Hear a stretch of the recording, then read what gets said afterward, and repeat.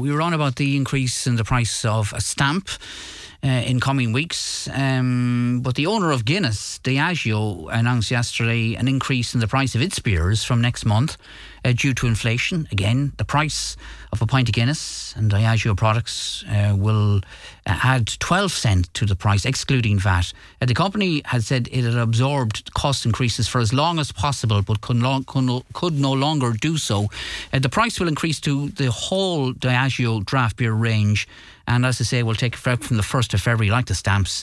So it will affect pints of Guinness, Hop House 13 and Smithwick's. So 12 cent extra to the pint. And it comes, as you remember, after Heineken increased its keg prices by 9% last November, which added 17 cent plus VAT to the price of a pint. The Heineken products, which led many local publicans at the time, we spoke to some of them, to stop stocking Heineken products. Such was the level of anger at these increases. On the line is the proprietor of Lily's Bar in Sligo, Blaine Gaffney. Blaine, good morning to you, and welcome. How do you, little you can do about this, but how do you feel about it? Yeah, I suppose. Look, it's just it's on the back foot of the previous increase from Heineken. It's a frustrating thing to have to be facing into in a quiet January. And just listening to your piece there, Diageo have said that they can no longer absorb these costs when ultimately you look at Diageo's 2022 preliminary end of year results and you can see a different story. Their net sales are up 21.4%, £15.5 billion. Their net profit is up 18.2% to £4.4 billion, and they've also decided last year to increase their dividend. So when you compare that to a local pub or many local pubs across the country who are operating on net profit margins of between 3 and 4%, you can see who can really do the absorbing going into the future. The interesting thing is as well that a lot of this has been driven by energy inflation, or we're led to believe, the cost of producing the alcohol, when ultimately the price of oil on the international market is down over 40% and gas is falling too. So I think there's something else at play here. It'll be interesting to see if Heineken and Diageo will be back in the coming months with price reductions when these energy costs decreases materialise. So what else is at play, do you think? Or are they just using these issues as excuses to rise? Look, ultimately there is a cost increase. What I'm trying to say is that the war in Ukraine, the energy crisis has led to increased costs for everybody across the economy. We can all see that. What I'm trying to say is that they have the bigger opportunity to absorb some of these costs than the local suppliers, or by the local publicans. And with energy costs falling across the international markets, and this will trickle down over the coming months, we're saying that they're in a much better position with 4.4 billion of profit, pound sterling, than some of the local pubs that they're asking to pay this increase. It's 12 cents they're saying. In reality, it's going to be 20 cents for the customer, for a business to maintain its margins. Is it? So it's going, you think it'll be 20 cents, so you think? Yeah, it's looking like that by the time it makes its way up. Like pub businesses across the country, they're operating off a net profit aim or forecast of about 4%. So that means for every £100,000 or €100,000, the company is seeking to make a profit of €4,000 when everything is paid. Like, that's how tight the margins are, and every increase in cost eats into this every single day. And I look at, we already had Heineken, we had Diageo. They're two best sellers. We've got increases throughout the year with spirits, with insurance, with the wages in January, bank charges, professional services. And it's just unfortunate that if a business is to remain viable, if a small family-run business, pubs, which 90% of the businesses in this country are, if they're to maintain their viability, unfortunately, the price has to be passed on to the customer.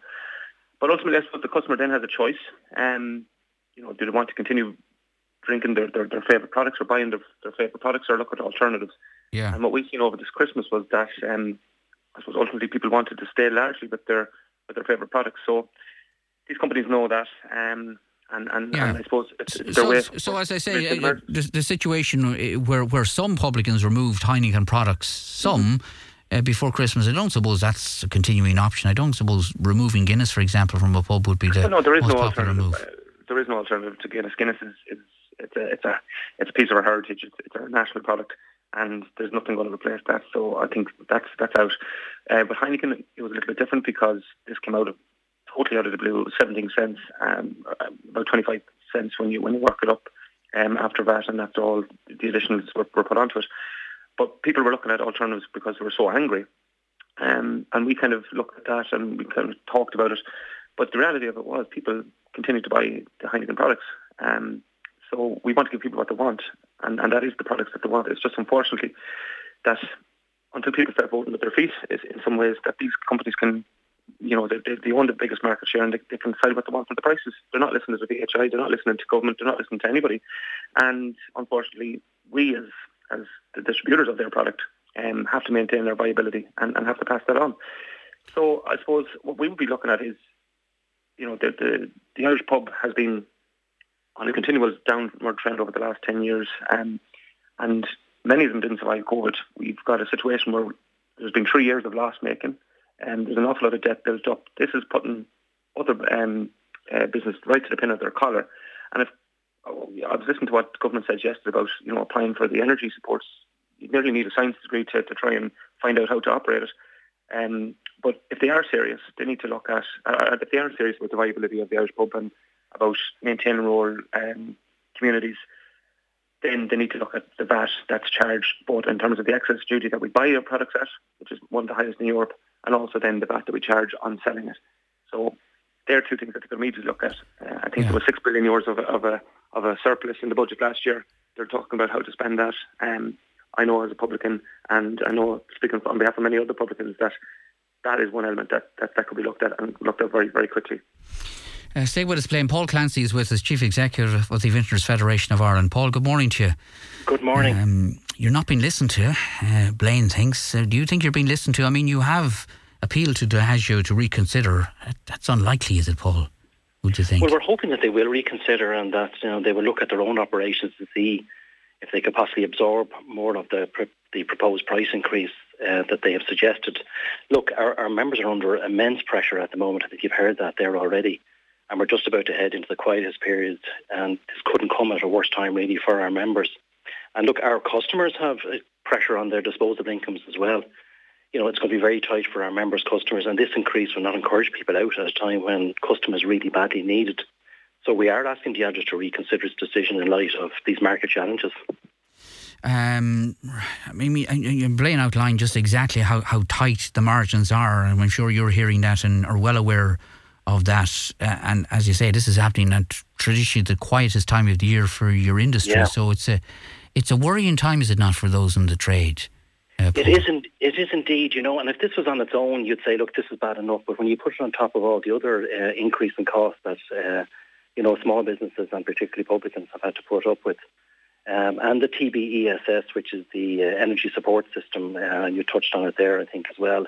That's helping a little bit, but unfortunately, that isn't covering kerosene and LPG in terms of energy supports there. It's only covering natural gas, so it's not actually helping the vast majority of our rural publicans. So even the grant systems that are currently in place won't really help the vast majority of our members. And the 9% VAT as well, which is due to end at the end of February, we need to make sure that that's continued on the food and accommodation to try and help and alleviate some of the stress that publicans' costs are under at the minute. Okay, well, we don't want to talk about closures, but there have been some startling statistics, as you well know, in recent months about the number of pubs which have closed in this country in recent years. I mean, would you be concerned that trend will continue with moves like that? Well, look, there is a thing called the Sale of Alcohol Bill, which is coming down the stream as well, and we're going to be in front of the Oireachtas Committee on the 24th of January, and what the Minister is proposing there is to deregulate the whole market. Now, if that was to happen, it would mean that you could have a second pub in a village where one pub is already struggling. And that would be the death nail, we believe, for rural pubs in Ireland. We do know that rural pubs are really struggling to survive, because of the increased costs that they have. Most pubs have had a reasonably good Christmas. That's what I'm hearing back. But definitely January now has started quieter. We just need to make sure that we can try and keep costs to an absolute minimum to get through this very difficult trading period.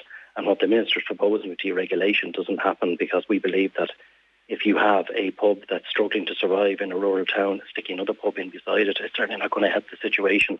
So that'll be a cataclysmic situation.